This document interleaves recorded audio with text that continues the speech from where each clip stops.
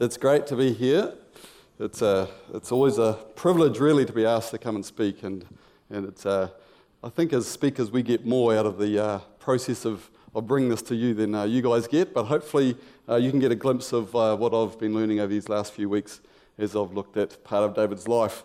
Now, before we do that, we are going to just hand the FIT team. Now, the FIT team have just been absolutely awesome this morning.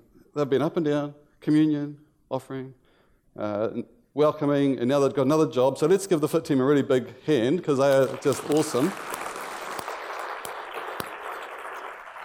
They come super early, they get organised, and they just do stuff that we need done, and they're just awesome people who worship God through their service, so that's really cool. But I did this in the first service, but I think it's important, again, I do it now, and that is I have a confession. Because some of you I might have sinned against last Saturday night when I was here. I was one of the leaders at Phase. Phase is our intermediate age group that Brian Kirby and Jordan lead. And last Saturday night we had 93 intermediate age group kids come here to do the amazing race.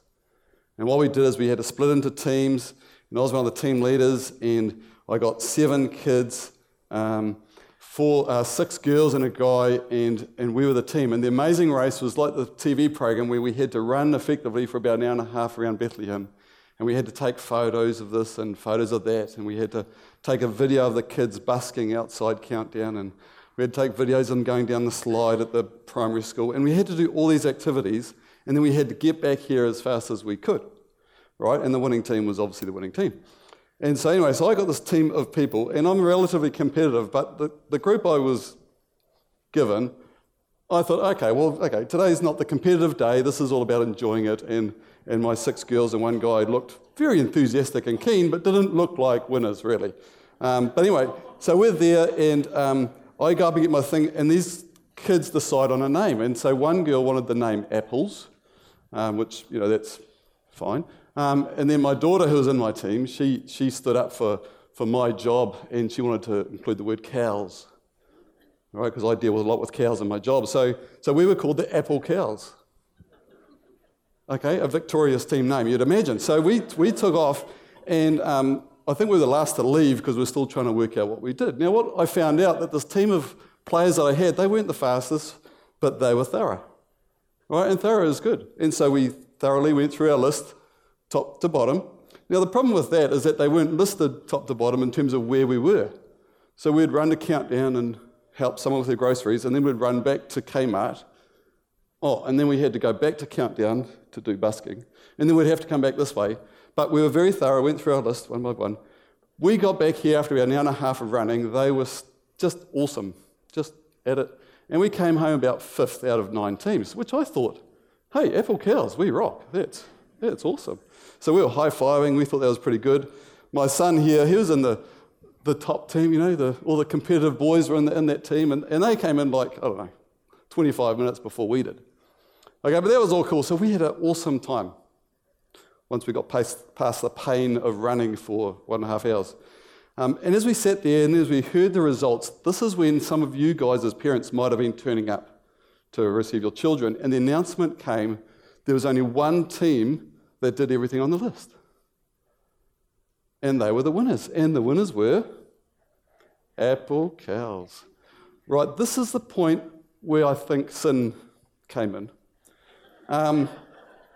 This is the confessions I've got right now, because at that point, as our fine team name was read out, Apple Cows, pain left, so my legs all of a sudden work again. I jumped up.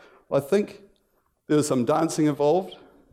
I think there was some hollering of whoop, whoop, whoop. I think I might have called Phil Faulkner and Robert Doak losers. I think in the past week I've reminded my son that, and this was all in front of you parents that had come and pick up your children, a complete lack of humility.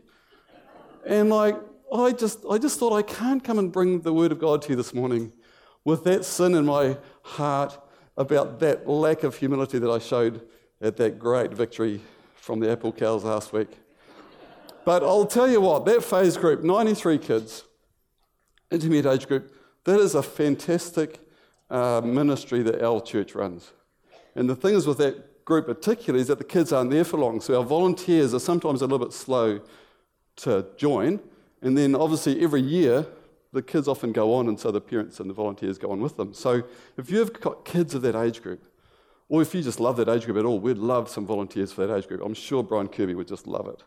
Anyway, so that's confessions aside. I feel as though, I'm in a good place now to come and speak to you. Now, for those of you that don't know me, I am a husband of one. I'm a father of 3. 2 are there, 1 daughter somewhere else. Most of my time I spend as a dairy farm consultant, working with dairy farmers in the Waikato, trying to help them through the good times and the not so good times. We also have 3 dairy farm operations in Australia that we part own and I oversee. And so it's my head on the block if they turn to custard at all. So that sort of keeps me busy. In my spare time, I do some study of theology. I am a true believer that we are transformed by the renewing of our mind. And for me, I don't enjoy reading too much, so study is a good way to do that. And also believe what Paul says in Philippians, that our love abounds through knowledge and depth of insight. And so to me, increasing my knowledge and depth of insight is an important part of me loving people better. I've had a new role the last few days, and that is driver instructor. My son here is just turned 16, so the grey hair that you see, okay, it's all appeared since Friday. But no, it's very, very cool. Now, we are looking this morning at 2 Samuel chapter 23. Now, this is actually a very, very cool chapter that I've come to find. When I first looked at it, I thought this was a really stink chapter for Craig to give me. But as I've looked at it more, I thought, well, this is an amazing chapter. An amazing chapter where we can continue learning about David and his character and his personality.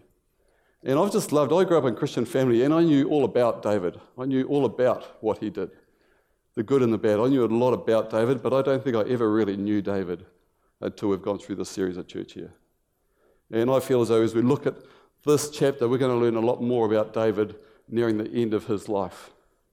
And I've titled it Words to Remember, and it's because the first half of this chapter is actually titled David's Last Words, or the last words of David. Now, it's probably his last writings, not his last final words. We probably find them in 1 Kings chapter 2. But these are the last written words of David. And there's something quite special about people's last words, I reckon. And so as we look at David's last words, and we've gone through a series looking at David, let's have a look. And what do we learn about David as we look at what he wrote at the very end of his life? The other half of the chapter is a list of David's mighty warriors. Now, in itself, it's just a pretty boring list of people. But what we're going to find is that there's some very, very important and incredibly encouraging and motivating lessons that we can learn from this list of mighty warriors. So, words to remember. We've just handed out some paper and pens, and at the end of this, we're going to quickly go through this chapter. And then I'm going to give you time at the end. We're going to have an item played, and I'm going to encourage you folk to write down some words to remember. I don't want them to be your last words. That's why I haven't written it as our last words. I'm hoping we're all going to live a little bit longer. Okay, but today I want to give us the opportunity to write some words to remember. And as we do this, it's going to be quite a challenging time, I think. And I want to give you an example. Here's a page that my nana, who passed away about 10 years ago, she wrote this and gave it to all of her grandchildren. All, how many of us? 16 maybe? So there's all of us grandchildren. And what she did is that she listed out some of my grandfather's favourite hymns. And I'll tell you, just in the first service, I got one lady came up to me and she had been saved through my grandfather. It's amazing how the generations just keep doing stuff. And part of what she wrote, so she listed out the hymns that he loved and that he meditated on. She said, to our dear grandchildren, this list of hymns was found in Granddad's Bible. Hymns he loved and sang so often in his heart while he meditated morning by morning over the scriptures. Granddad lived on the threshold of heaven, only one short step and he was there. No sin, fully satisfied. Wonderful. Words to remember. And this morning I want to give us an opportunity as we look at David's life and we look at his last words. Maybe we could write some words to remember that maybe could be in our Bibles. Maybe it could be in our kids' Bibles. Maybe it could be in our grandkids' Bibles. over time. It's fascinating, isn't it? Last words. People's last words. We think how often they can describe stuff about themselves that is quite, particular to them. Here's some last words. I Googled a few people, last words of famous people. So here's Leonardo da Vinci. His last words, either written or spoken: "I have offended God and mankind because my work did not reach the quality it should have." How's that, eh? And there's a commentator just said, "I guess the Mona Lisa isn't good enough." All right, so here's a man that his artwork was Mona Lisa, still up in the Paris museum there. What do you call it? Gallery. Okay, here's someone else. You guys will know this guy. "I believe that a life lived for music is an existence spent wonderfully, and this is what I've just dedicated my life to." What's that? Luciano Pavarotti, one of the best voices in the world. This was one of his last words. How about this guy?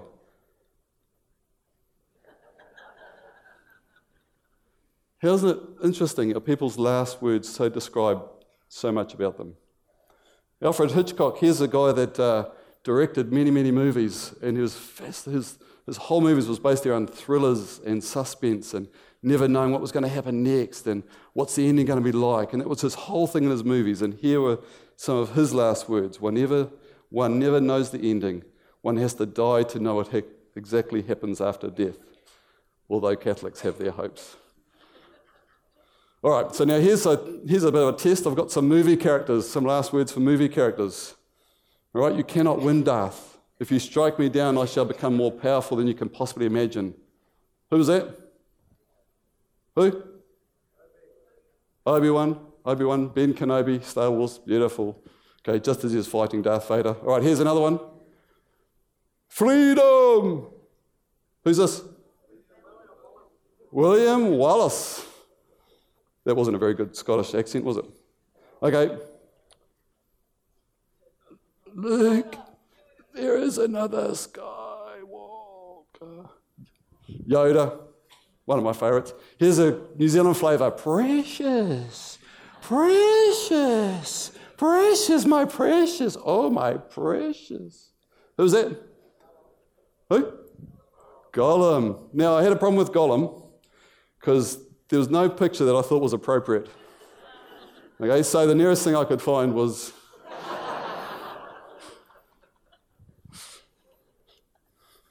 last words. People's last words tell us so much about them. So as we look at this chapter today, we're going to read these verses of David, and hopefully we'll learn some words about him. Right, are you ready? 2 Samuel chapter 23. You with me? Any Bibles? No? Okay, it's on the screen. Good. Okay, these are the last words of David, the inspired utterance of David, son of Jesse, the utterance of the man exalted by the Most High, the man anointed by the God of Jacob, the hero of Israel's songs. "The Spirit of the Lord spoke through me, his word was on my tongue. The God of Israel spoke, the Rock of Israel said to me, when one rules over people in righteousness, when he rules in the fear of God, he is like the light of morning at sunrise on a cloudless morning, like the brightness after rain that brings grass from the earth. If my house were not right with God, surely he would not have made with me an everlasting covenant, arranged and secured in every part. Surely he would not bring to fruition my salvation and grant me my every desire. But evil men are all to be cast aside like thorns, which are not gathered with the hand. Whoever touches thorns uses a tool of iron or the shaft of a spear. They are burned up where they lie." David's last written words. And if you read his last words in 1 Kings, similar to this, there's that warriorness about him, isn't it? Finishing on the fact of dealing to all those bad people. Okay, well, what do we learn from David's last words? I've botched up these slides a bit, so the main point is the second line, and then the bottom line is the verses that it comes from. The first thing we see is that David remembered where he came from. At the very start, he recognizes that he's a son of Jesse. Now, we've got to remember again, this is David the king, David the slayer of Goliath, David the warrior that's killed many, that's led the nation of Israel through many, many victories, and who's ruled with a great hand. This is the mighty King David. And we see in his last words that he remembered where he came from. I think a very big characteristic of good leaders, of very, very significant people who do significant things, is that they remember where they came from. The second thing we see is that David was confident of God's hand in his life. When he sees exalted and anointed by the God of Jacob, you could see as David's finishing his life that this clear anointing from God was so important to him, that it got him through the times of terrible times where he strayed and he made poor decisions. He kept coming back knowing and was confident of God's call in his life. Right to the very end, David was confident, going back to this point where he was anointed by the God of Jacob. How important this was for David that he had that point, that very clear anointing, and he was confident of God's hand on his life. The next thing is what was important to David was not necessarily what was important to others. And as I read through this, and he says about being the hero of Israel's songs, I just thought, no, I would have described you, David, as the hero of killing Goliath, of the hero of the armies that won so many battles, of the king that reigned, after the king who was after God's own heart, of all those things. But what was important to David in this situation was that he was the hero of Israel's songs. Now, I don't know how many of us, I would just never have come to that conclusion that David, in his mind, being the hero of Israel's songs, was worthy of the last writing. And yet to David, that's what was important to him. And I bet that wasn't the number one thing that was important to others, but to between David and God, that was his worthy of saying at the end. And I love this billboard here. We need to talk God. And we see in David's last words that David heard God's voice when he says that the Spirit of the Lord spoke through me and his word was on my tongue. The God of Israel spoke and the Rock of Israel said to me. There's just a clear feeling from David in these words that him and God were just in this communication all the time. And yet I don't ever recall, there could have been, but I don't recall a big booming voice to God, from God to David at any stage.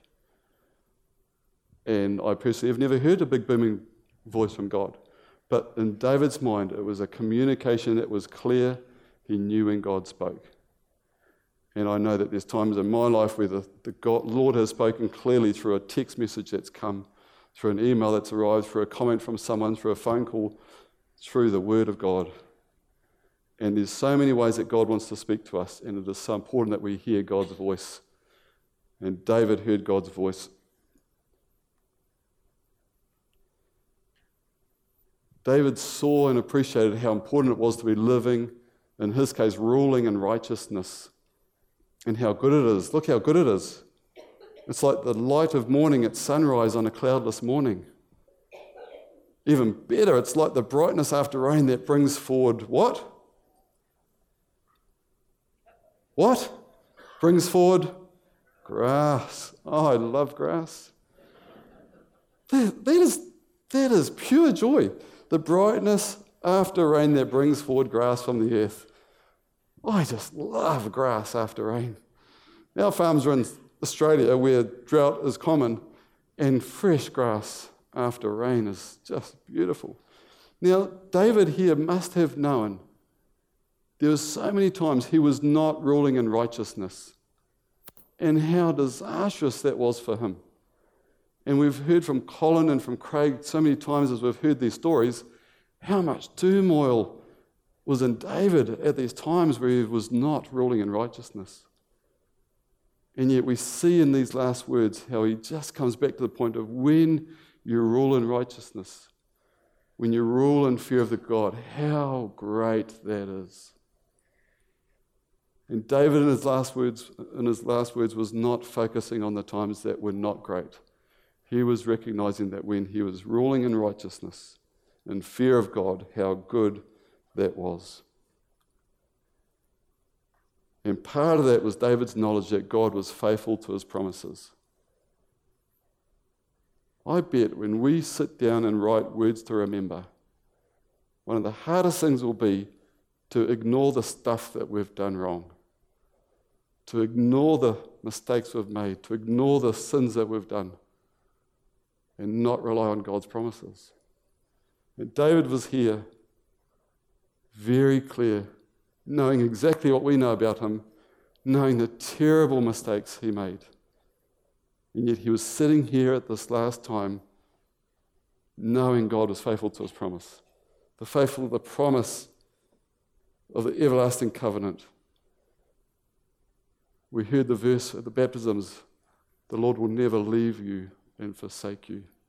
The amount of promises there are in the Word of God. And David believed and trusted that God was faithful to his promises. And that far outdid any of the trauma and the disasters that David had brought on in his life. David also recognized at the end that God was just. If there was evil to be punished, David knew that God would deal with it. And as a bit of a reflection compared to recent weeks, we've heard about how David's family tried to bring about justice in their own strength. And yet David was here recognizing that God is just, and God will deal with people as he desires. So as we look at these things from David, and as we think, as we're going to hopefully write some words to remember later on, here are some things that we can learn from David. He appreciated the beginnings, confident of God's call, know what is important to you. It's important to hear God's voice. Living godly lives brings joy. God is faithful to his promises, and God is just. These are all things that are so worthy to write so that we can remember. The second part of the chapter, verses 8 to 39, is a list of David's mighty warriors. And if you've read that chapter, you've probably gone, next chapter. Right? A list of names, most of them we can't pronounce very well, and we just think they're a list of names. What can we learn there? And yet as I've looked at this list and seen the people on it, and just seen some of the fascinating descriptions of what they've done, I've hopefully found some lessons that we can learn from. The first lesson that I've learned, and we're going to read through some of the verses as we're going, is that the warriors are willing to fight for you. Let's read some of these verses and excuse the pronunciation of the names. Josheb-Bashebeth, a Tekomonite, was chief of the three. He raised his spear against 800 men, whom he killed in one encounter. Abishai, the brother of Joab, son of Zeruiah, was chief of the three. He raised his spear against 300 men, whom he killed, and so he became as famous as the three. Now, just so you know, in this list of names, there's 37 names, 2 lists of 3, and then one extra guy that we're going to read about, and then a group of 30. But we read this, and we see one person killing 800 and another person killing 300. Now, in many ways, the thought of killing one person, let alone that many, horrifies us. And I think rightfully so, we protect God's life that he's given people as much as we possibly can. But the lesson we can learn here is that the warriors were willing to fight for David. This was not a simple battle. These warriors stood out and fought for their leader. The mighty warriors were willing to fight for David. Then we see that warriors stand firm. End of verse 9, then the Israelites retreated, but Elisha stood his ground and struck down the Philistines till his hand grew tired and froze to the sword. Israel, this is just the next verse, Israel's troops fled from them, but Shammah took his stand in the middle of the field and defended it and struck the Philistines down. 2 examples of warriors that stood firm. When the time got tough, when everybody else left, these 2 on their own stood firm. And we'll read later on how God used those 2 people. The next thing, warriors are willing to make sacrifices. David longed for water and said, "Oh, that someone would get me a drink of water from the well near the gate of Bethlehem." So the 3 mighty warriors broke through the Philistines' lines, drew water from the well near the gate of Bethlehem, and carried it back to David. Here's a leader that was probably simply now blown away by what his mighty warriors just did. I could imagine he didn't expect them to do what he desired, and yet he said it, and they did it. But he refused to drink it when they returned with the water. Instead, he poured it out before the Lord. Far be it from me, Lord, to do this. He said, is it not the blood of men who went at the risk of their own lives? And David would not drink it. David's mighty warriors were willing to make sacrifices for him. The other thing we see in here is that all warriors are important but not equal. Benaiah, son of Jehoiada, a valiant fighter from Gabzeel, performed great exploits. I love how they write some of the stuff. He struck down Moab's 2 mightiest warriors. He also went down into a pit on a snowy day and killed a lion. And he struck down a huge Egyptian. And then it says, such were the exploits of Benaiah, son of Jehoiada. He too was as famous as the 3 mighty warriors. He was held in greater honor than any of the 30, but he was not included among the 3. And David put him in charge of his bodyguard. There's nothing wrong with ranking, folks. In a world where we don't like to have superiors and people below or above, or, we're all best as friends, okay? Sometimes there's ranking, but it doesn't take away at all from the importance of all the warriors here.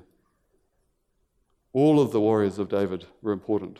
Some were greater than the others for sure, but they were all very, very important.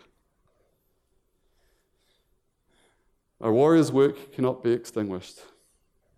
For those of us who have been going through this journey at church here, this name will probably ring a bell. Uriah the Hittite.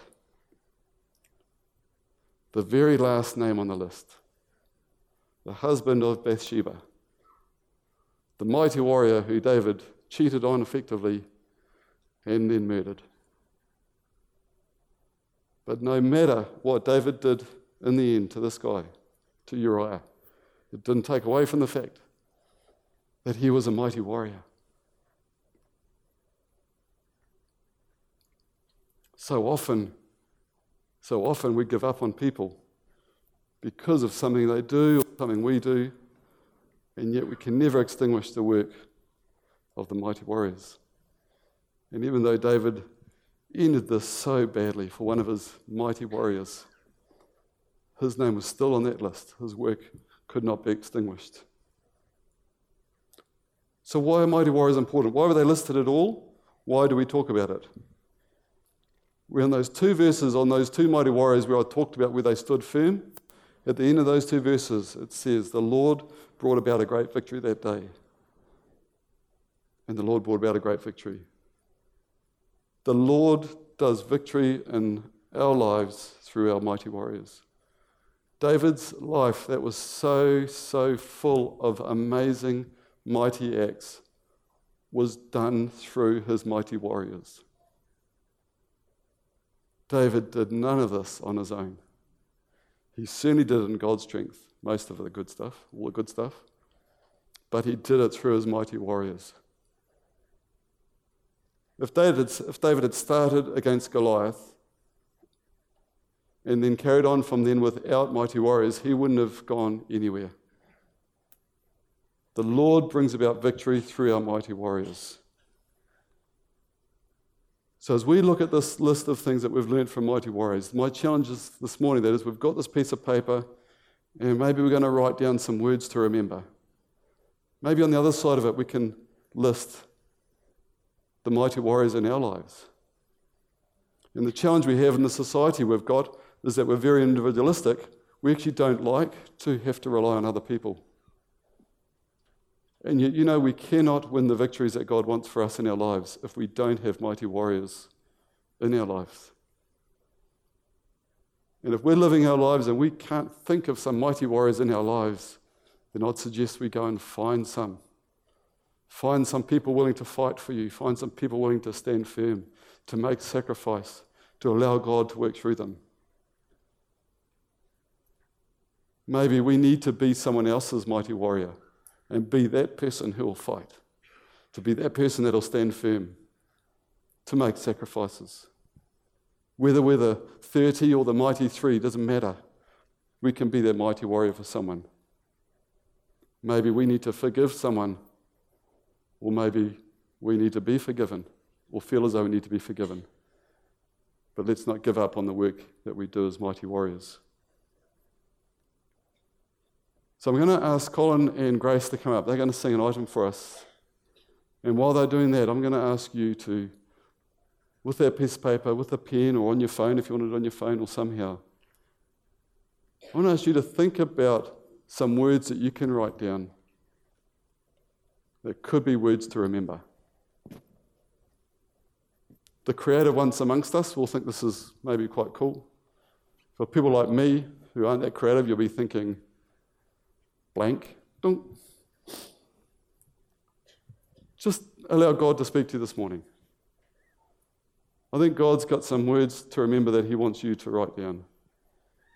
And I think he's got some mighty warriors in your lives that you need to list out.